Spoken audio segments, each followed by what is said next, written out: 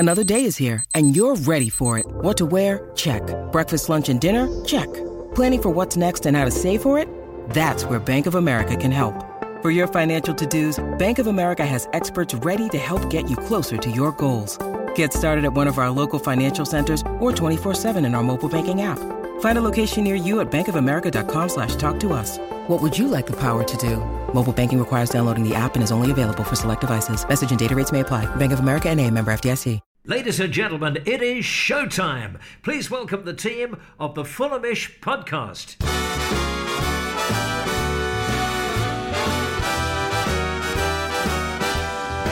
Hello and welcome to the Fulhamish podcast, a whiteboard special.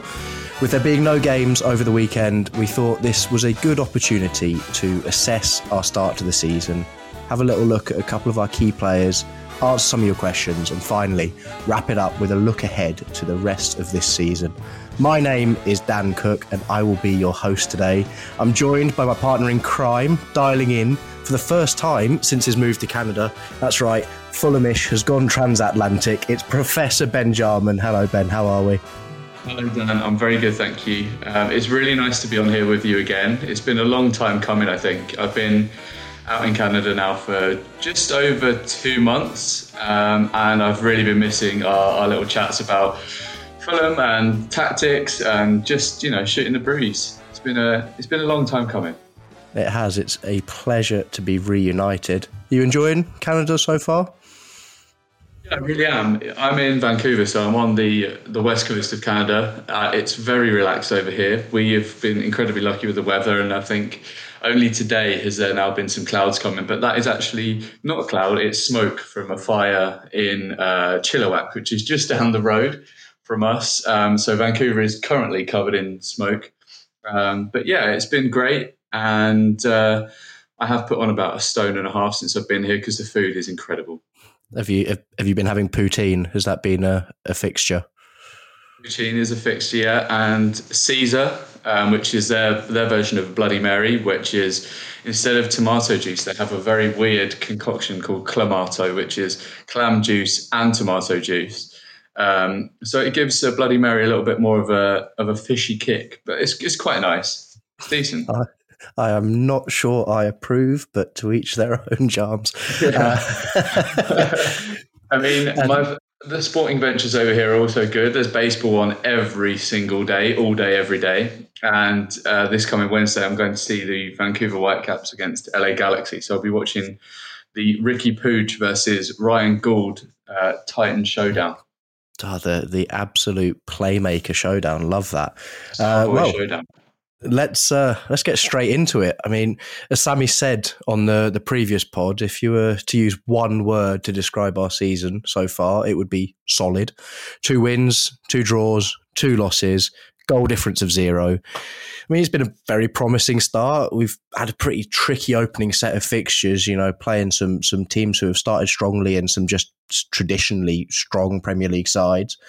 I guess before we dig a little bit deeper into our tactics, just some thoughts from you, Ben, seeing this is your first pod of the season, on how you think we've started this season. I think there's signs of encouragement all the way through this team. We've started incredibly well this season, and as you said, we've played some of the traditionally bigger boys. The Arsenal game in particular, I thought we held our own for large periods of the game. Perhaps a couple of tactical changes or substitutions earlier on in that game could have held it in our favour. And I think the game against Spurs, again, signs of encouragement there. I think Spurs were probably a little bit more on top of us than Arsenal were. And I actually think Spurs could be dark horses for the title this year if they manage to keep up their rich vein of form. But the wins we've had have been completely very impressive. The one against Brighton, I thought, there were some shaky periods, but Fulham managed to get that over the line. And the one against Brentford, I think, underlined our character, because that could well have been the Brighton game from the first year back in the Premier League, where we threw it away and then our season declined so heavily. I think Fulham show a lot more character. They're more robust this year. They definitely have a tactical plan. And I think that towards the end of last season, if I was going to be cynical, I thought teams walked through us a little bit more. And I was scared of that. Maybe a little bit of PTSD from the previous ventures into the Premier League. But this time around, feel like very confident that we're going to be able to stay up. and we're nearly a third of our way to a points total that guarantees us Premier League survival. So, yeah, it's all looking good. Yeah, definitely. And I think that's a key point. We were talking about this before we started recording, and I think it's something that's going to take up a fair chunk of this podcast, is just how, as you say, at the end of last season, things weren't great. We were playing very nice football as we did throughout the whole season, but we started to see some problems creeping in terms of being sort of in trouble when teams were looking to counter us, winning the ball high up the pitch, and just being prone to being caught in transitions. However, this season, it's felt like we flipped that completely, and actually now we're the team that are causing these problems in transitions and are looking very solid defensively, and then looking to counter teams when we get the opportunity. So, how have you seen that adaptation? I know you like it, so I'd just like to hear a little bit more from you about it. It's a remarkable flip from playing one style of football to another. It's almost about doing a 180, isn't it? It's almost what Burnley have done, in swapping with us, going back down to the Championship now, holding that possession, whereas last year they didn't want possession at all. They were trying to be solid. And I'm not comparing Fulham to Burnley in any way, shape or form, because I simply think that we're a better footballing side and we still have the ability to create lots of chances. But what I do admire is the fact that we've been able to stray away from a principle that we had last season into a completely different principle this season and still make it work for us with a group of players that is largely the same. I think also that for people that have been listening to Fulhamish for a long time, you would have listened to me and Jack bang on about transitions for a hell of a long time. And I think it's something Fulham never, ever did well in the Premier League. And I think that they didn't have to do it in the Championship, mainly because, firstly, the decision-making in the Championship is quite terrible. And secondly, that teams tend to sit off Fulham when we played in the Championship.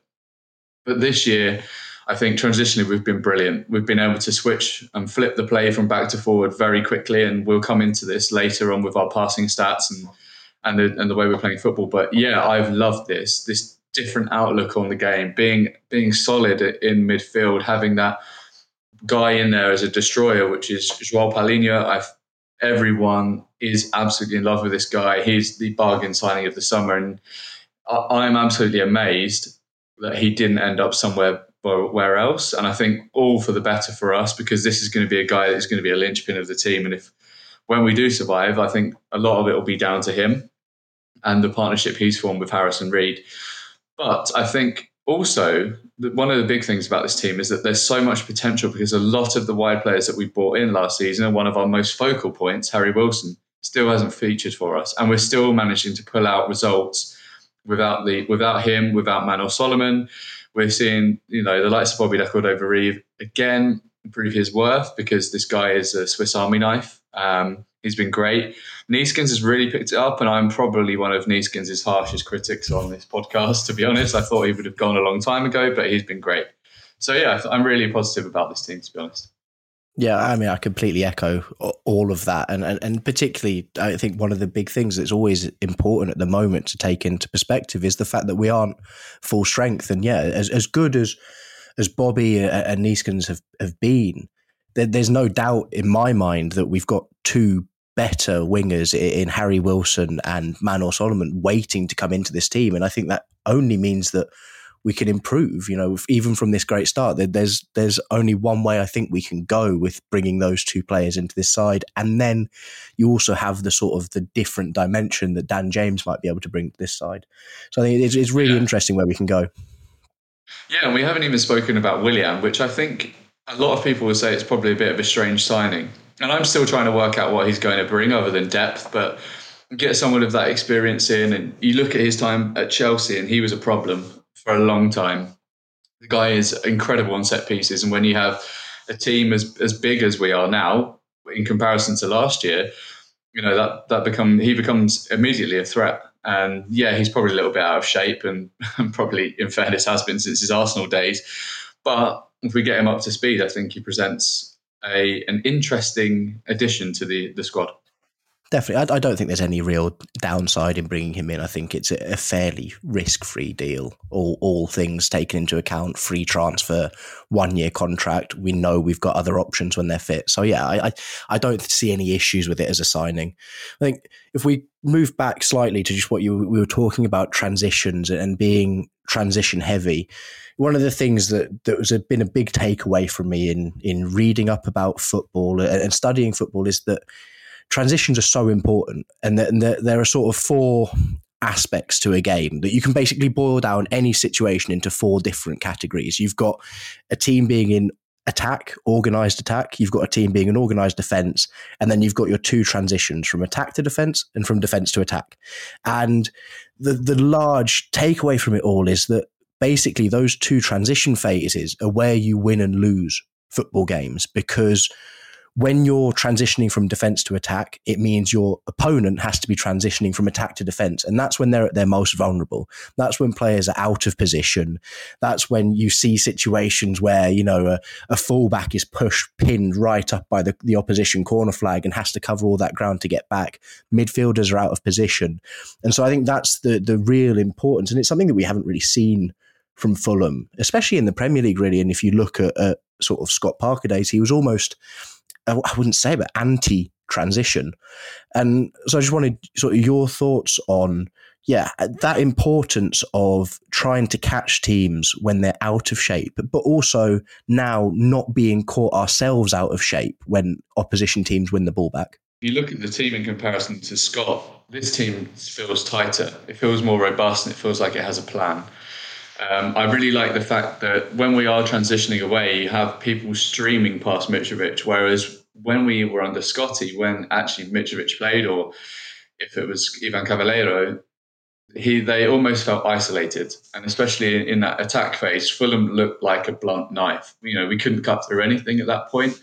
Whereas I think this season we have a considerable goal threat. And it's not just because of Alexander Mitrovic, it's because we get players past him, and therefore it allows Mitrovic to not worry about having to lay the ball. Well, he's already laid the ball off at this point, but it doesn't give him another worry other than just get in that box and make yourself a nuisance. I think that's great.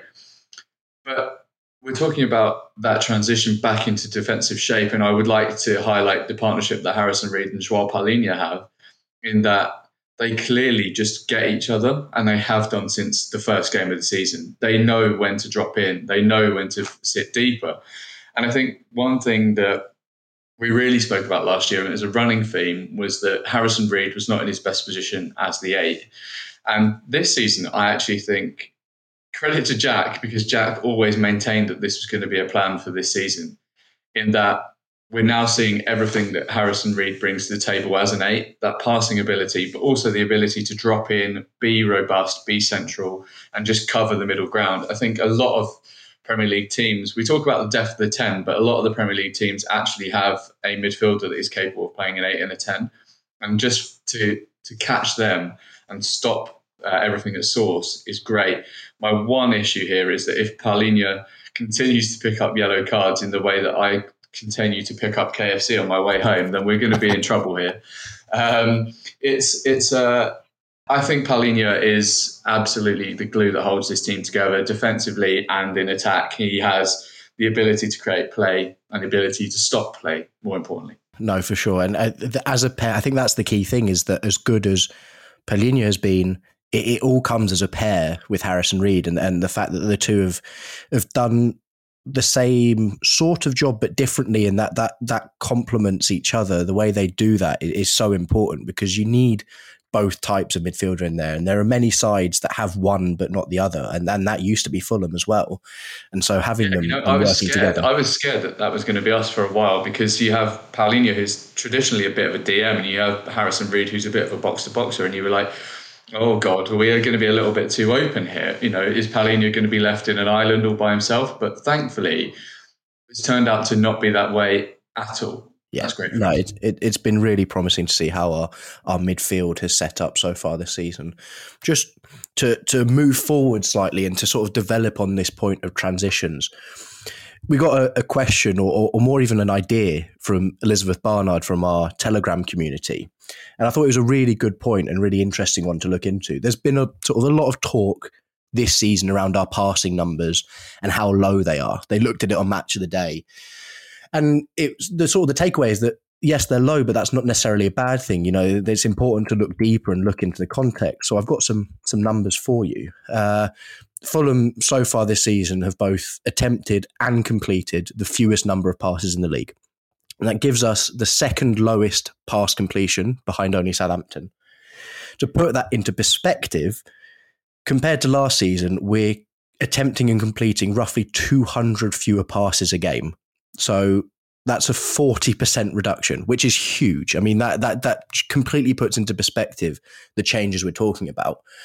But where we have to then look for where the positive is, I had a little look into the types of passes we were playing. And now what you've got is the total distance that a ball is passed in a game. That's a stat that is logged.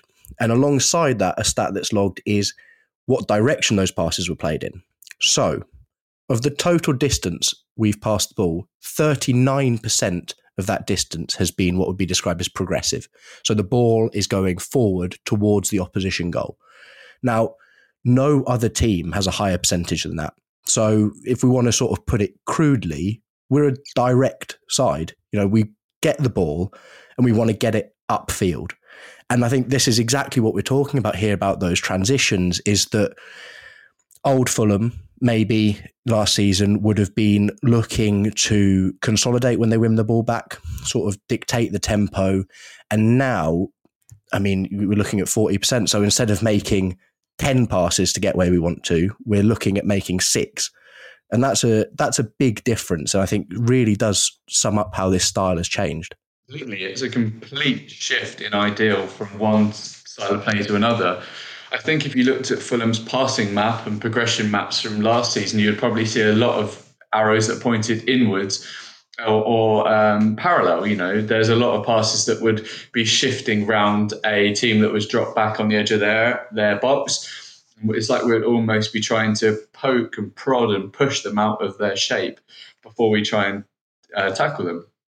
This time, I think when you look at that pass map and progressiveness, that, as you spoke about, a lot of those passes are going to be just directly forward, straight arrows over long distances. And I think totally that's fine, because it puts you in a dangerous position and it allows you to catch your opposition team out when they have no one at the back. And I think Fulham traditionally didn't have a team that was filled and blessed with a lot of pace, especially when we were in the Premier League the previous 2 times. I can't really think of anyone that had lightning pace in those Fulham teams, and that made it really difficult to transition. When you look at this team now and you see them streaming forward, you have Andreas Pereira. I wouldn't say he's lightning quick, but he's definitely quicker than Tom Cairney, for example. You have the likes of now Dan James, you have Bobby Lecordova-Reid, you have Neeson Cavani, you have Anthony Robinson, who I think, given all of his haters last year, has had a phenomenal start to this season. Again, one of these people that has really transitioned into a brilliant fullback and really uses this directness to his strength. And I think that's great. But to go back to your point, yeah, we're surrendering possession of play, and some people might not like that. Some people might not like seeing Fulham on the back foot. And the risk element to these passes is also a lot higher as well. When you pass longer, there's more chance of it being intercepted. There is more chance that the ball isn't going to connect. And there was a bit more of a tenuous link, but I always remember listening to Tim Vickery on World Football Phone when he says, and he always uses a coach, I think it's Gallardo, the Argentinian coach, that says if you pass out the back long and quick, the chances are it's going to come back to you even quicker. But actually, I think Fulham are doing a great job of keeping that ball up there and making it stick, where previously we haven't. Yeah, and I think this is where it's also important to make this distinction. And it's really interesting that you brought up Burnley, because so did Joe, again from our Telegram community. And this is where I find it interesting that direct doesn't by default mean long ball. So Joe wanted us to look at Burnley and see, are we effectively morphing into this side? And so I had a look at how their numbers compared across sort of the multiple seasons they were in the Premier League. And they have remarkably similar progressive stats. So roughly 39 to 40% of their pass distance was made up by progressive passes. However, if you look at their long passes, 40% of them were long. So out of all their passes, 40% were going long. And that means passes that go over 30 yards. Compare this to Fulham, and that's 16%. And so that's really interesting because I think it perfectly depicts how you can be direct in different ways. As you explained, we're much more direct and we utilize the transitions more, but you don't want to use, I don't like using the ugly phrase, but it's not hoofball. It's retaining sort of some of our key principles that we had last year. You're looking at that 8/10. So Pereira this season, Carvalho last season, acting as your sort of drivers, getting us up the pitch, linking that midfield to attack. We've got our wing backs and our wingers who are getting crosses into the box, trying to supply Mitrovic. And it's all of those sort of similar principles, just at a quicker pace. And it's weird how you said Burnley have gone the opposite way, because, I almost see it as what we've done as a devolution, but not in a bad way. We've basically just taken what was quite a complex system in terms of intricate passing football and simplified it and tried to make it as effective as possible in a division when, we are going to struggle to go toe-to-toe against teams how we did last season. And so we do have to find this way to adapt. And I think Marco Silva deserves a lot of credit for that. It's a streamlining of a tactic that worked for us last year, but actually it's just taking all the best bits of it and making sure that they're more of a focal point this year. I'd also like to see the carry statistics. I know you probably don't have them to hand, and I'm not putting you on the spot, but I'd like to see the carry statistics between Fulham and Burnley, because as you rightly pointed out, you have the likes of Pereira who are going to carry the ball through those transitional thirds, whereas Burnley were playing almost like this Graham Taylor science sort of play the margins game. Well, I distinctly remember watching Charlie Taylor and I can't remember the right back's name, Loughton maybe? Yeah, Matthew Loughton. Pumping the ball down the channels and hoping that Dwight McNeil or Aaron Lennon could get all the end of them. And you're just a bit like, it's completely different to what we have. We have a formula whereby we are finding these players. And if you look at Fulham now, it almost reminds me a little bit of Carlo Ancelotti's Christmas tree, because you have so many players that is so tight around Mitrovic that going through the transitions is really easy for us. When you look at the goal specifically against Brighton, the Lewis Dunk own goal, the amount of players that are around Mitrovic then at that point, and the amount of players that are available for a pass, it should have been something that Dunk could probably have dealt with very easily. But when you have that many players coming towards you, they're all this way and that way, they're making diagonal runs. It's almost like route running in the NFL. Like, how is he meant? That is why he's made that mistake, because he doesn't know where anyone is. He doesn't know where Mitrovic is, and he's panicking. And that is what Fulham are trying to do now. They're trying to invoke panic during the transition. I think that's something that we've never seen from these until, we've now got Marco Silva's tricky white. And again, even more excitement for when we do see the return of Harry Wilson and Manor Solomon, who I think, especially Manor Solomon, who is a very, very good dribbler of the ball. And if he can bring that sort of directness to this team, which I think he will, it's going to cause even more panic in opposition teams when we drive forward, which I think is really exciting.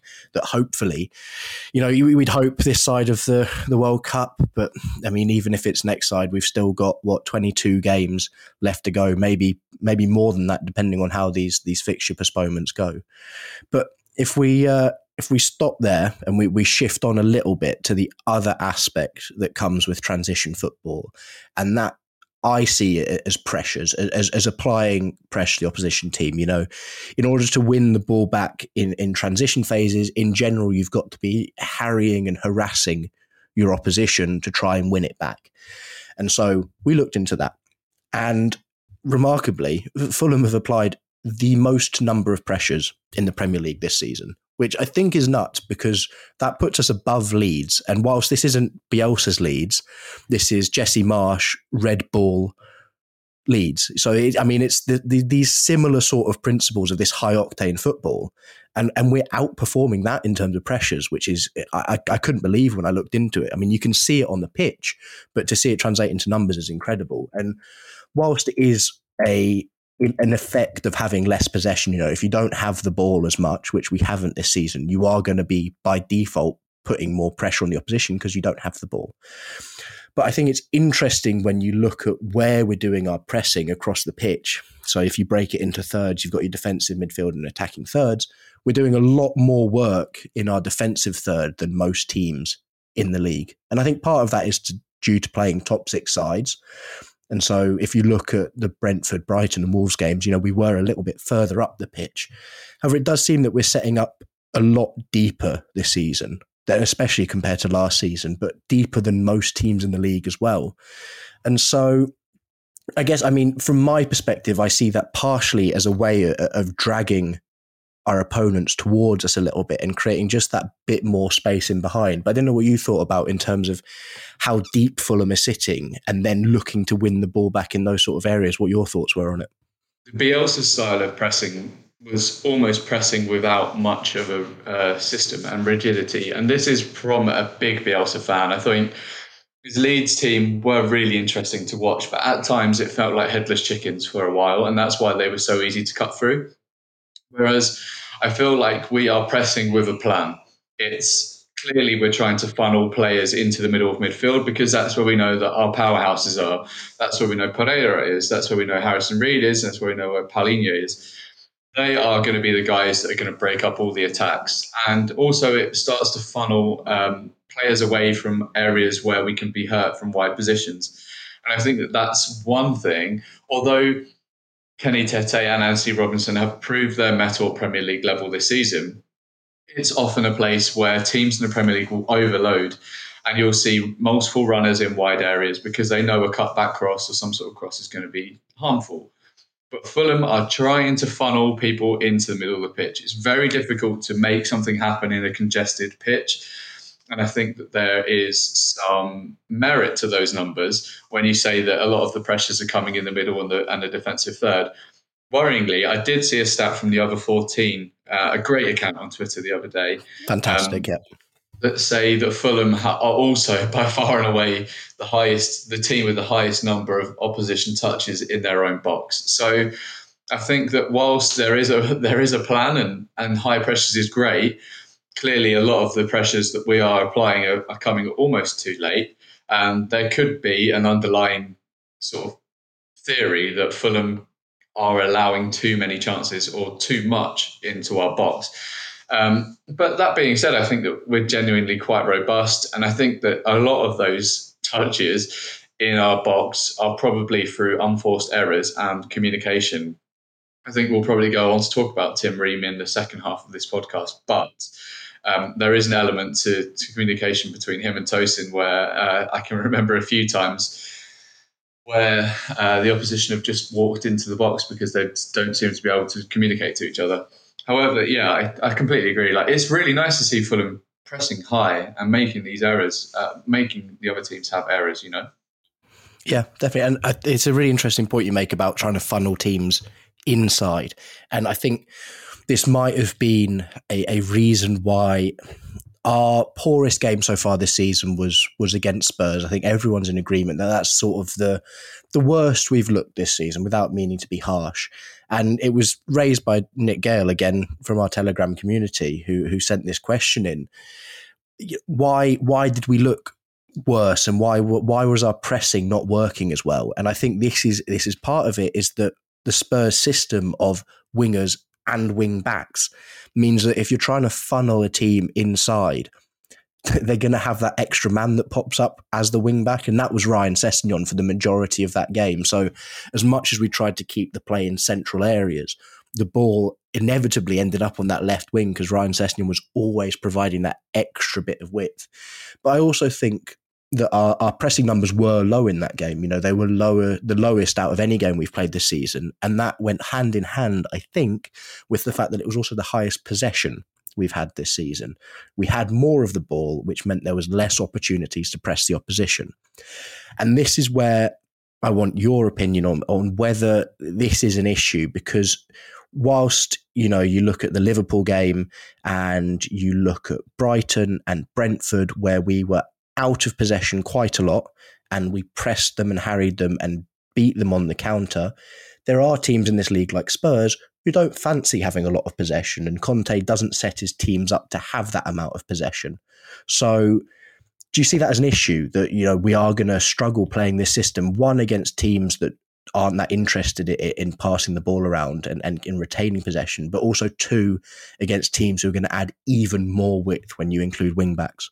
Firstly, I think the Conte system is something that immediately unravels what we're trying to do. I think there's so many opportunities when you play the 3-4-3 that Conte does. There are so many triangles. There's overloads in wide areas, but also tends to play with two players really close to Harry Kane. And Harry Kane is absolutely the best player in this league, in my opinion, right now. Maybe with Kevin De Bruyne. But yeah, it's very difficult to stop a player of that quality creating chances. And you see Harry Kane's movement, it is insane. He is not just a centre forward that sits on the centre halves. He will drop into midfield. He has a passing range of a midfielder that has, you know, played for 15 or 20 years. And I think that when we have had the ball a little bit more, I think we have looked slightly less effective. I think the game against Wolves was clearly two teams that did not want the ball. And that's why the quality was so bad. And yeah, I think that when we have the ball a little bit more, we're going to have to be a little bit more decisive with our passing style. And we're going to have to try and force overloads where we're not comfortable doing that. And I think there's going to be a question that comes into what are we going to be like? Are we going to have to start dominating more games against the lesser teams? And I think there definitely is an element to that. There's going to be teams that get a significant amount of tape on Fulham and then come to the Cottage or set up at home really deep and just say, you have the ball, and try and do it. And you know, that reminds me of when teams tried to play Spurs a couple of years ago. You know, when Spurs would just like give Spurs the ball and they have no clue what to do with it. They can't unlock anything. Whereas now they're great at doing that when they don't have the ball. I think we're going to have to transition into what we did last season. We're going to have to pick teams apart. And that's where we're going to have to start to utilise players like Tom Cairney, because he has the vision. He has that silky style. And we're going to have to utilise players like Harry Wilson. And I think that those two coming back and playing a more prominent part in Fulham could really help us in those games. But yeah, it's going to be a tough one. And when teams start to figure us out a little bit more, like Spurs did, that Fulham may have to struggle to adapt. But I think on the whole, we're going to be fine. There are so many teams now that have used a Pep blueprint of trying to keep possession as much as possible, that I think by and large, Fulham are going to come up against teams that want to do that. And I think we'll add a little bit more flavour to that in the second part. So I think this is a perfect time to take a quick break. And when we return, we will have a little look at two particularly standout players so far this season, and then wrap up with a little bit more of a look forward. So see you in a bit. When you need mealtime inspiration, it's worth shopping Kroger, where you'll find over 30,000 mouth-watering choices that excite your inner foodie. And no matter what tasty choice you make, you'll enjoy our everyday low prices, plus extra ways to save, like digital coupons worth over $600 each week. You can also save up to $1 off per gallon at the pump with fuel points. More savings and more inspiring flavors make shopping Kroger worth it every time. Kroger, fresh for everyone. Fuel restrictions apply. With threats to our nation waiting around every corner, adaptability is more important than ever. When conditions change without notice, quick strategic thinking is crucial. And with obstacles consistently impending, determination is essential in overcoming them. It's this willingness, decisiveness, and resilience that sets Marines apart. With our fighting spirit, we don't just fight battles, we win them. Marines are the constant our nation counts on to fight the unknown. And through adaptable problem solving, we do just that. Learn more at marines.com. Welcome back to the Fulhamish Whiteboard Special. I'm Dan Cook, and I'm joined by Professor Ben Jarman. Hello, Ben. Daniel. As I said before the break, we were going to have a look at a couple of our standout players this season. And the first one I want to start with, because I am in love. I think a few of us were very excited about this signing. I know me, you, and Jack Collins from the Fulhamish team were definitely very excited when this one happened over the summer. Joao Palhinha. I mean, it's a style of player that we've lacked for quite a long time, I would say. And one that, I guess, depending on how you set up in the Championship, maybe isn't the most important. You know, we noticed that we were missing it last season, but by and large, we got by pretty okay without one. But in the Prem, we've been desperate for a quality holding midfielder. And Palhinha's come in, and I think we're all just infatuated. I mean, he's been incredible. Yeah, if you look at him, his all of his work really goes out of possession. Like, his defensive output is insane. You're looking at a man who's made the most tackles in the league and applied the most pressures, 10 more than anyone else, which is ridiculous. He just does all of this work out of possession. He seems to love it as well. Like, this is what he seems to live for, is getting out onto the pitch and just breaking up play. And I think he's a huge reason as to why I think we've started so well. And I just wanted some words from you on our Portuguese midfield man. He is insanely good.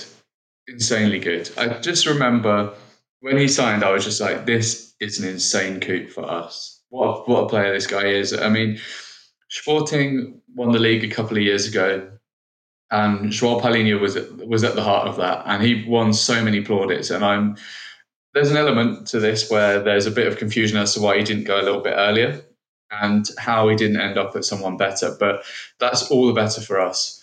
As you say, someone that has led the league in tackles, leads the league in pressures, and for us is the absolute wheelhouse in the middle of Fulham system. I think that he is going to be the part that knits the whole team together. And also there's an element to Joao Palhinha that is overlooked in that he's a great playmaker with a wonderful passing arc. And I think that he is exactly what we've been looking for, as you rightly said in a little intro to him, for a number of years. You know, I think there's a lot of our fan base that loved Mario Lemina and thought that Mario Lemina could come back and do that job and would be fine. But Joao Palhinha is 3, 4, 5 tiers above what Mario Lemina can do in terms of his output and in terms of his quality. And I think, you know, it makes me really excited because if we set up this year, imagine the players that we can get around Palhinha and imagine how good that midfield could be. You know, because it's good now, like really good. And we obviously are being able to compete at Premier League level. But you imagine what this midfield could look like 1, 2, 3 years into the future. It's really, really exciting. And Joao Palhinha is that keystone to what Fulham want to do.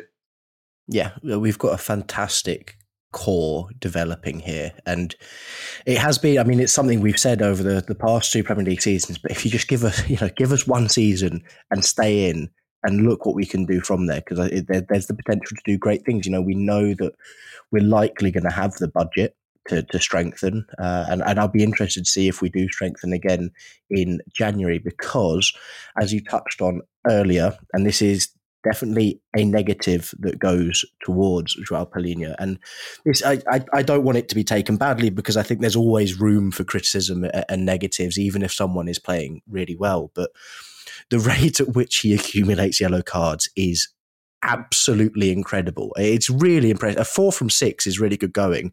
And in fairness, Scott McTominay is keeping up with him at the moment. But I think it does have to be said, and we all know that you look 5 yellow cards, you're looking at a game ban. But if you look beyond that, you're going 10 yellows, 2 game ban, 15 yellows, 3 game ban.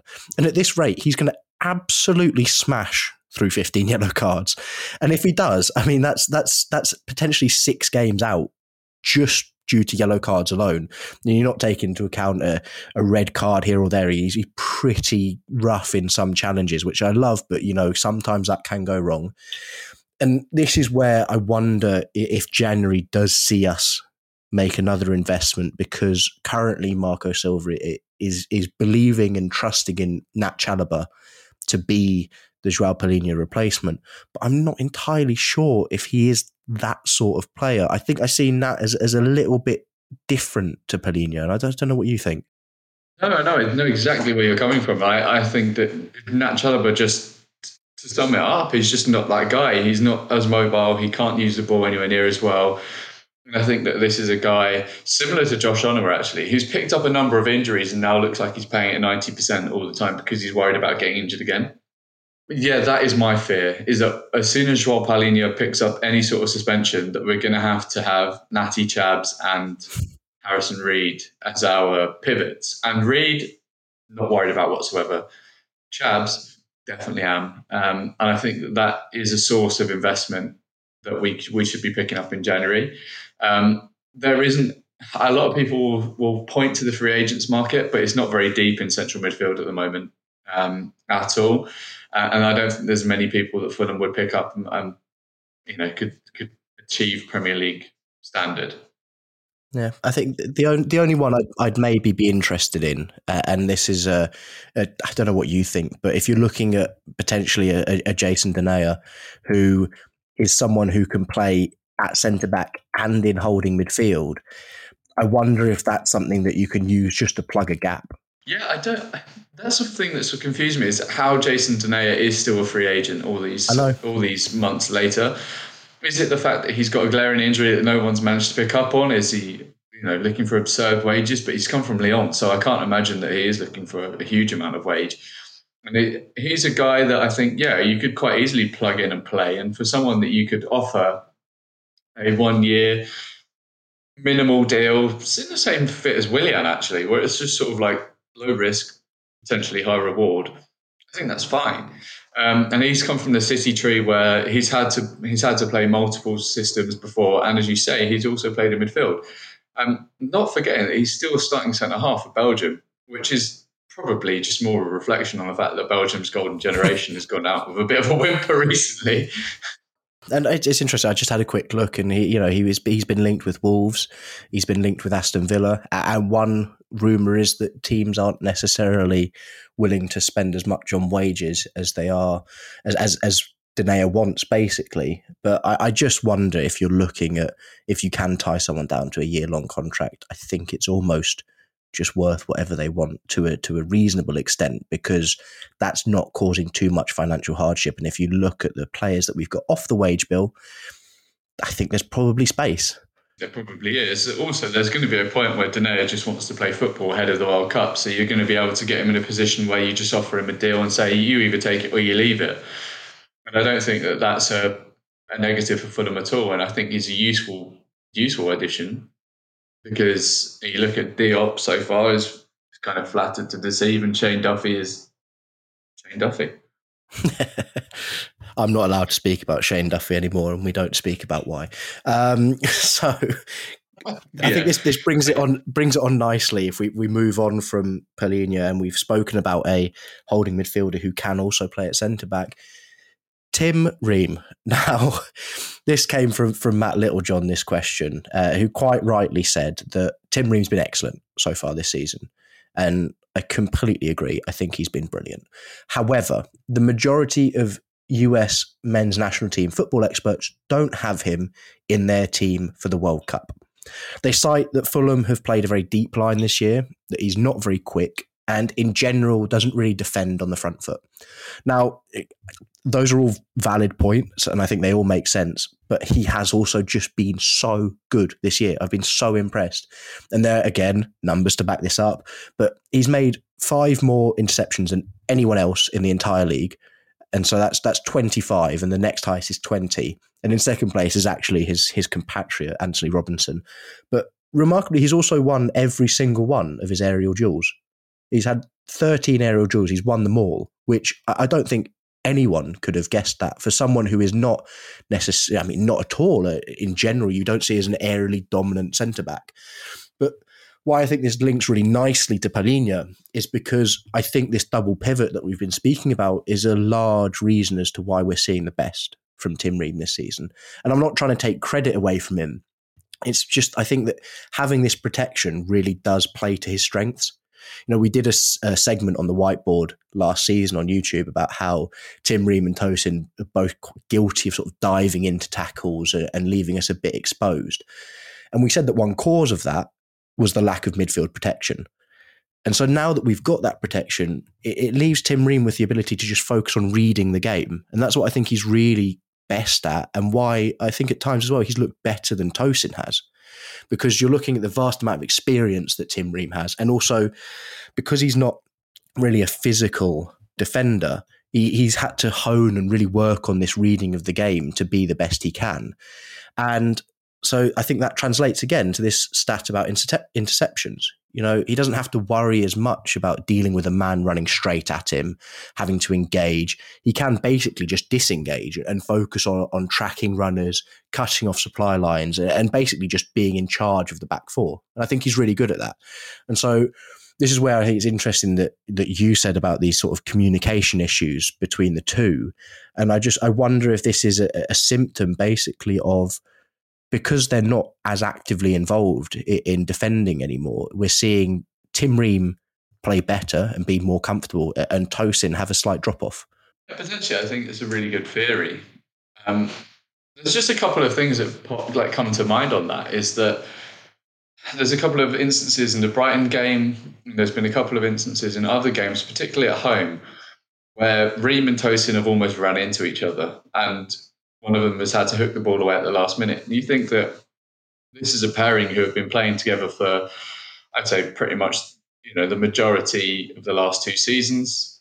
A pairing that should know each other inside out by now and have played in multiple styles of football, as you say. You've got the transitional style we play now, and you have the possession-heavy style. And I totally agree with the point you made in the first half. You get rid of Mika Seri and you put in Palhinha, and that therefore becomes a huge curtain that, Tim's able to sort of sit behind and play his natural game. And I think that you've seen this from Fulham as well, is that they don't leave centre-halves on an island anymore. There is, as I said millions of times in this first segment, there's a robustness to Fulham's midfield now. And we are funneling people into that midfield because we trust them. And I think that, as you rightly say, it has allowed Tim to play his natural game. And his natural game is someone that reads the game incredibly well. He's able to dictate sequences of play in his head. He's able to read when things happen. And I think the aerial thing is great. It shows his athleticism.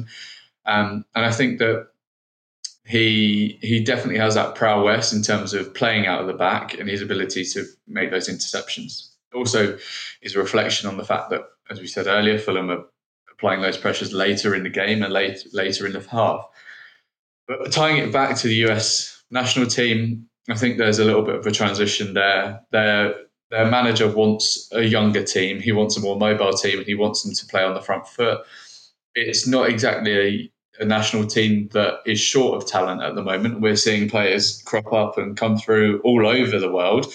There's a significant American presence throughout Europe. You've seen a couple of their centre-halves that are playing in France, a couple of the centre-halves that play out in Belgium. You have centre-halves that play now for Leeds United, one up in Scotland, and then you have this staple of the MLS as well. So I think there are certainly depth options for the national team. And Tim was actually being used up to probably about a year ago, and it seems to have dropped off. I think that you're also seeing this for staples of the men's national team in the past as well. You're seeing John Brooks isn't really being called up all that much just yet.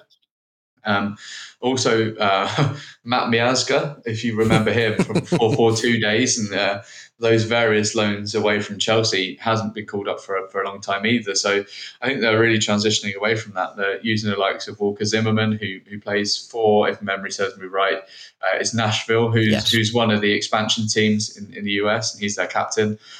And you also have Aaron Long, who plays for New York Red Bulls. And actually, Aaron Long was meant to be one of those guys that was going to transition to another one of the Red Bull teams, but never really did. So, yeah, I think there's a reason why Tim isn't being called up. And I think it's because Greg Berhalter wants a more front foot, more mobile team. But actually, the benefit to that is it gives Tim a month off to recover and recoup and hopefully just go again.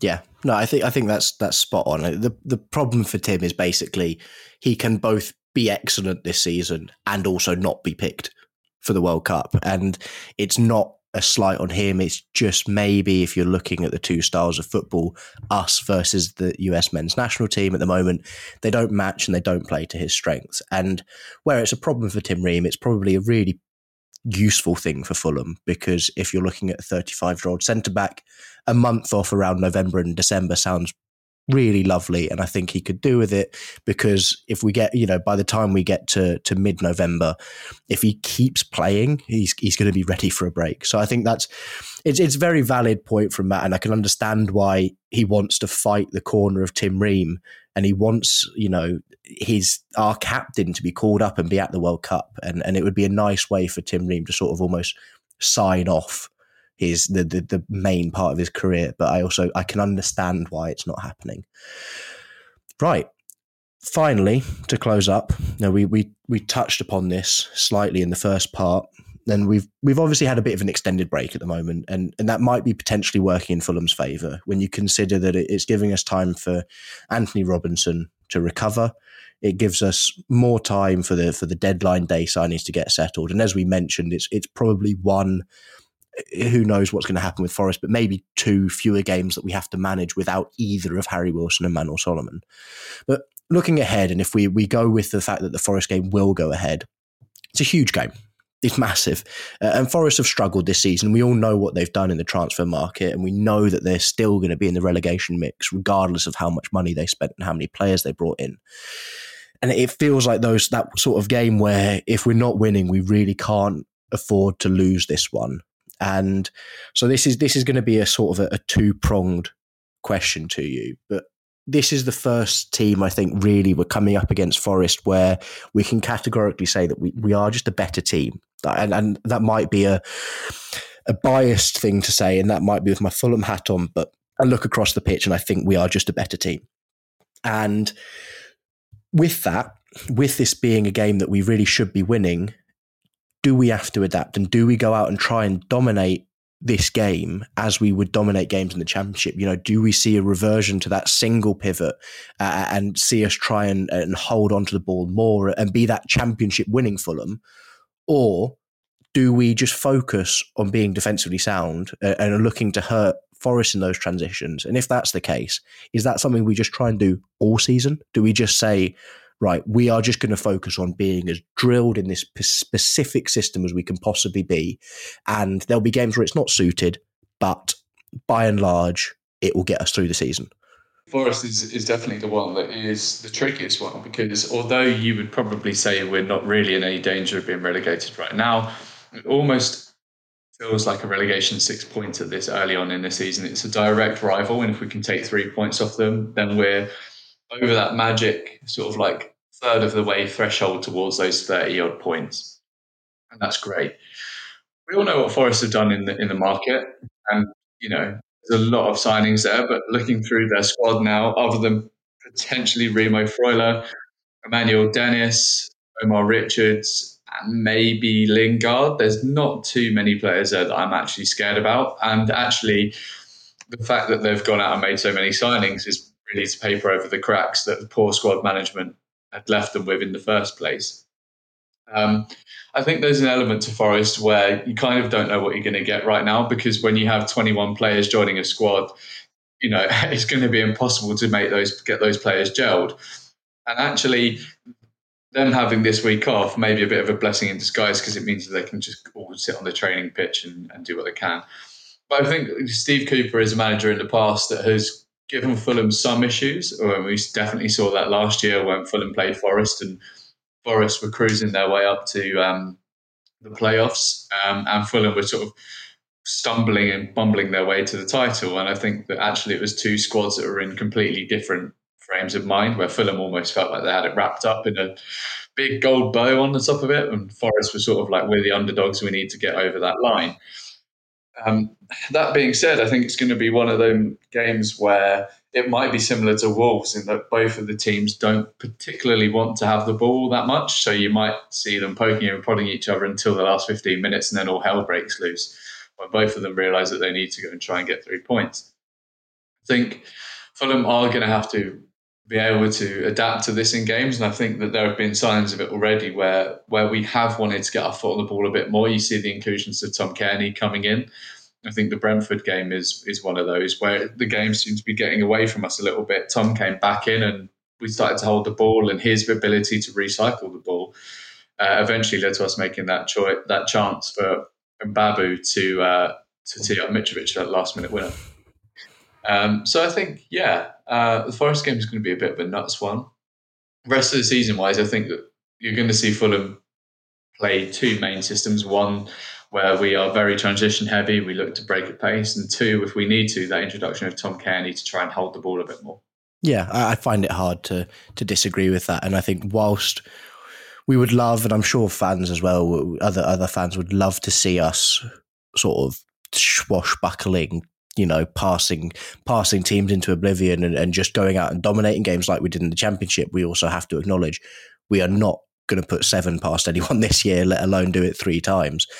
So we there needs to be that compromise, and I think Marcus Silva at the moment has got a good balance with it. And again, if we look really far forward, this is something that is putting the building blocks in place, and we've seen it with other Premier League teams. In your first season, your main priority is just stay up, and then from there you can start to evolve a bit and start to become a bit more adventurous. But for now, it's very much basics. Keep it solid and try and just go out and do whatever you can to win games. And I think Marcus Silva at the moment is nailing that. Yeah, I mean, I hate to bring up the lot from down the road, but it's exactly what Brentford did last season. They went from that swashbuckling, we'll pass and we'll move and we'll get through players like a hot knife through butter, to this, okay, we're going to play 5 at the back, we'll keep it nice and tight, and we'll get players, and we'll get Tony, we'll get Mbuemo involved on the counter, because that's what we need to do to win games. What are we doing this season? Moving away from swashbuckling players where we have 800 passes a game and 80% possession to all the way down to 35% possession, half of the passes, but we're still getting points. And I think that's fine. And the big thing here is, you talk about the bigger picture and the building blocks, is that we know that we can play that style of football again in the future. And we know that we have a manager in there that can formulate that style of football. And at the moment, it's just a necessity. It is playing a certain way to keep you in a division. Then you blossom out into a better team. I think there's been a couple of instances for that over the years. I think Southampton did it when they first came up. They started to play. They were a bit more tactically adept. I mean, now I don't think we want to be Southampton, to be honest with you. It's so irrational and irrelevant. That side, but I think Brighton also did it. They held firm, and now they've developed a style of play. It's such a shame to see Potter go and almost tarnish his reputation for me, but for going to manage Chelsea. But if it is what it is, if you're going to be a manager that's managed in the 4th division of Swedish football and you get the opportunity to go and manage one of the biggest clubs in the world, you're going to take it. But I think Brighton are a good blueprint to have for Fulham. Yeah, definitely. And he's hoping that this performance that Marcus Silva is currently putting in over this season and also last season doesn't get too many suitors, because I think we would like to very much build a project with this man. So I think that wraps it up quite nicely. Thank you very much for joining me, Ben. Thank you very much for having me, mate. It's been a long time away, and I felt like I finally needed to talk football, because the people over here, no offence to Canadians, all of them incredibly lovely people, they can't talk football, and I can't talk hockey, so it's a nice mediation to get on here every now and again with you. That's perfect. It reminds me of someone at work this week who pretends to be a Chelsea fan, and they thought that Ted Lasso was becoming their new manager. They didn't realise it was a joke. So I imagine that's something similar to how you're feeling over in Canada at the moment.